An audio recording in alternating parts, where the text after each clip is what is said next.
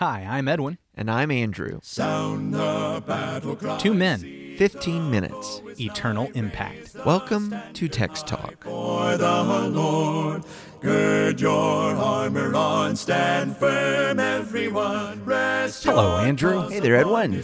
We are thick in the middle of this humongous chapter, John 6. Ooh, it's a long one this week. And just so many things to talk about. We barely had time to talk about all we needed to talk about yesterday, and now we got to move on. And now we got to move on. And indeed, that is the truth. But so today we're going to read the next section here. I'm going to reread a little bit of yesterday's, but we'll move forward. I'm going to be reading John chapter 6, verses 52 to 66 from the New King James Version. John 6, verse 52. The Jews therefore quarreled among themselves, saying, "How can this man give us his flesh to eat?" Then Jesus said to them, "Most assuredly I say to you, unless you eat the flesh of the Son of Man and drink his blood, you have no life in you. Whoever eats my flesh and drinks my blood has eternal life, and I will raise him up at the last day. For my flesh is food indeed, and my blood is drink indeed. He who eats my flesh and drinks my blood abides in me, and I in him. As the living Father sent me, and I live because of the Father, so he who feeds on me will live because of me. This is the bread which came down from heaven, not as your fathers ate the manna and are dead. He who eats this bread will live forever." These things he said in the synagogue as he taught in Capernaum. Therefore many of his disciples, when they heard this, said, "This is a hard saying. Who can understand it?" When Jesus knew in himself that his disciples complained about this, he said to them, "Does this offend you? What then if you should see the Son of Man ascend where he was before? It is the Spirit who gives life. The flesh profits nothing. The words that I speak to you are spirit, and they are life. But there are some of you who do not believe." For Jesus knew from the beginning who they were who did not believe, and who would betray him. And he said, "Therefore I have said to you that no one can come to me unless it has been granted to him by my Father." From that time many of his disciples went back and walked with him no more. Yesterday, and by yesterday I'm talking about in the time frame of the chapter. Up on the mountain? Yesterday, they have been fed by Jesus, and they say he's the prophet, and now they're hunting him down. But Jesus looks into their heart. He knows. He doesn't entrust himself to any man, we've heard, because he knows what's in the heart of man. That's right. And so he jumps right in and he says, here's the problem. You guys aren't wanting to make me king because you've seen a sign and realized who I am. You're wanting to make me king because you want me to feed you. You want me to be like a Caesar king, except Jewish. Bread and circuses Bread and kind of king. He circuses. says, I'm not that guy. I'm not that guy. In fact, it's not about eating anything. It's about believing in me. And of course, John calls back to what Jesus had said earlier in response to Nicodemus about being lifted up as the serpent was lifted up, looking on him, believing in him. Man, so many things I just want to repeat from yesterday. I guess I'll just turn to the audience and say, if you want to know more, at least our take of what this eating his flesh and drinking his blood is, you got to listen to yesterday's episode. Yeah. We had a conversation about that. I want to talk about something here because I want to make sure we're getting into the reaction today, aren't we? Yeah, we're getting into the reaction. And what I want to see, I want to tie us back to where the book started. Okay. Because where the book started, in John chapter 1, verses 11 through 13, the Apostle John, in his prologue, he brings this up. Jesus came to his own, and his own people did not receive him. Mm-hmm. I want us to see that what we're seeing here in John chapter 6 is a fulfillment of this. Well, and I think on two parts, because we can talk about generally the majority of the Jewish nation would not receive him, although all of the first Christians were Jews. But secondly, talk about the hometown people, because what we are reading about here is the rejection in Capernaum and the rejection around Galilee. The ones who said, "Hey, we know your mother and we know your father." They're the ones walking away en masse at this point. Back in John 1, though, he continues to say, "But to all who did receive him, who believed in his name, he gave the right to become children of God, who were born not of blood, nor of the will of the flesh, nor of the will of man, but of God." And we've read Jesus talking to Nicodemus about being born again of water and spirit, being born of God. And then we move from Nicodemus and hearing that to Jesus talking to a Samaritan woman who was not born of the flesh, if you will. She was not this descendant of Abraham and therefore got to be just a part of God's people because of her descent. And this entire village of Samaritans, Jesus comes to a village of Jews and they reject him. But we've already read the story where he comes to a village of Samaritans and they believe. That's right. They worked for the food that did not perish. They believed in Jesus and they received the right to become children of God.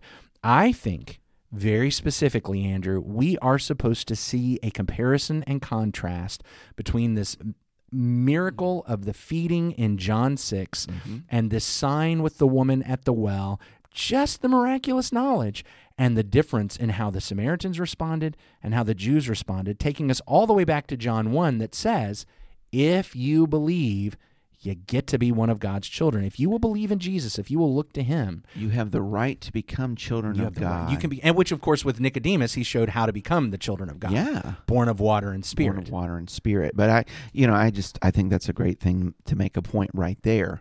If you believe him, you have the right to become children of God. Yeah, it's not just if you believe him, you've already become a child of God. Yeah. John sets the stage. If you believe in Jesus, you have the right to become that. And but I appreciate what you're saying, because this is a new way. This is about a spiritual family, because as you point out, if it's about heredity, if it's about genealogy, those aren't the Samaritans. No.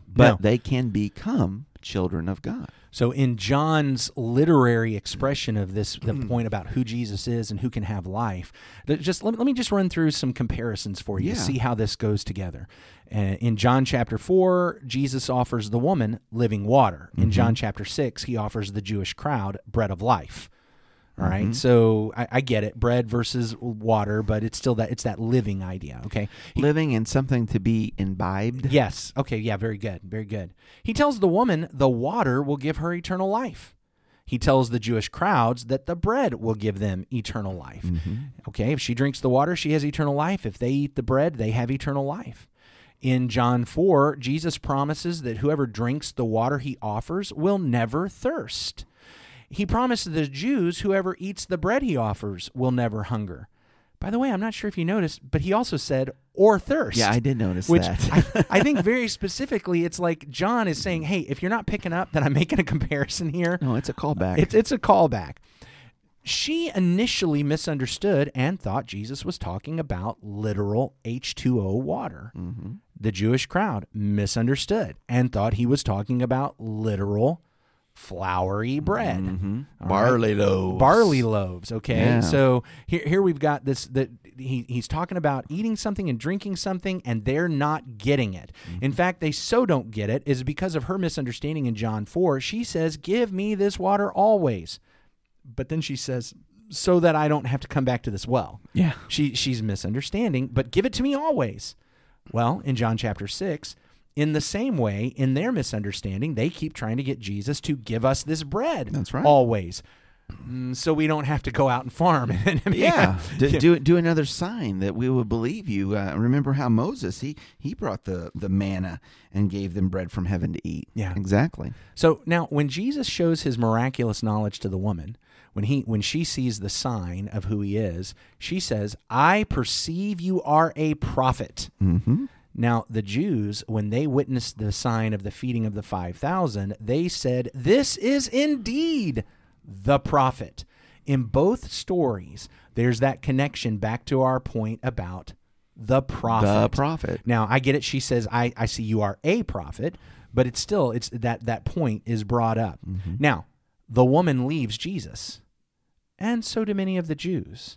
But that's where the comparison stops, because the contrast is the woman, when she leaves behind her water pitcher and goes and tells people, I think the Christ is out by the well. You need to come listen to what he says.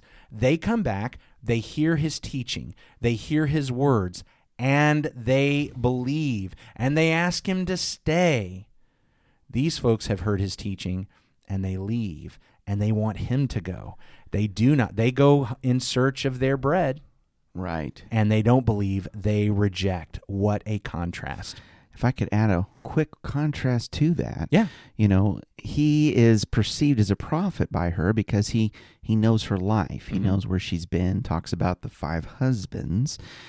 She leaves and she returns. Similarly, in John chapter 6, and when I was reading here this morning, verse 61, Jesus knew in himself that his disciples complained about this. He said to them, "Does this offend you?" He knew about their murmuring and their leaving. But it was because he knew what was in their heart. He knew their situation. Yeah, the miraculous knowledge that he has. Exactly. He knows. And instead of them being intrigued by that and convicted by that, they reject that demonstration of miraculous knowledge. So they are willing to follow Jesus if what he will do is keep feeding them biological food. But when he starts teaching them, no, this is about believing me. This is about doing what I say. This is about, and here in the rejection, when he starts talking about it in the latter half of the passage you read, as he talks about, let's see here, verse 63, it is the Spirit who gives life. The flesh is no help at all. The words that I have spoken to you are spirit and life. But there are some of you who don't believe. Notice it's the words that he's spoken are life. Not the bread? Well, yeah, not physical bread. Not physical bread. But we see from this what he's pointing out is life. It's not it's not literally his flesh. It's his words. That's it. Listen to what he says. Do you remember what happened with those Samaritans? They come out and they say to the woman, "You know what?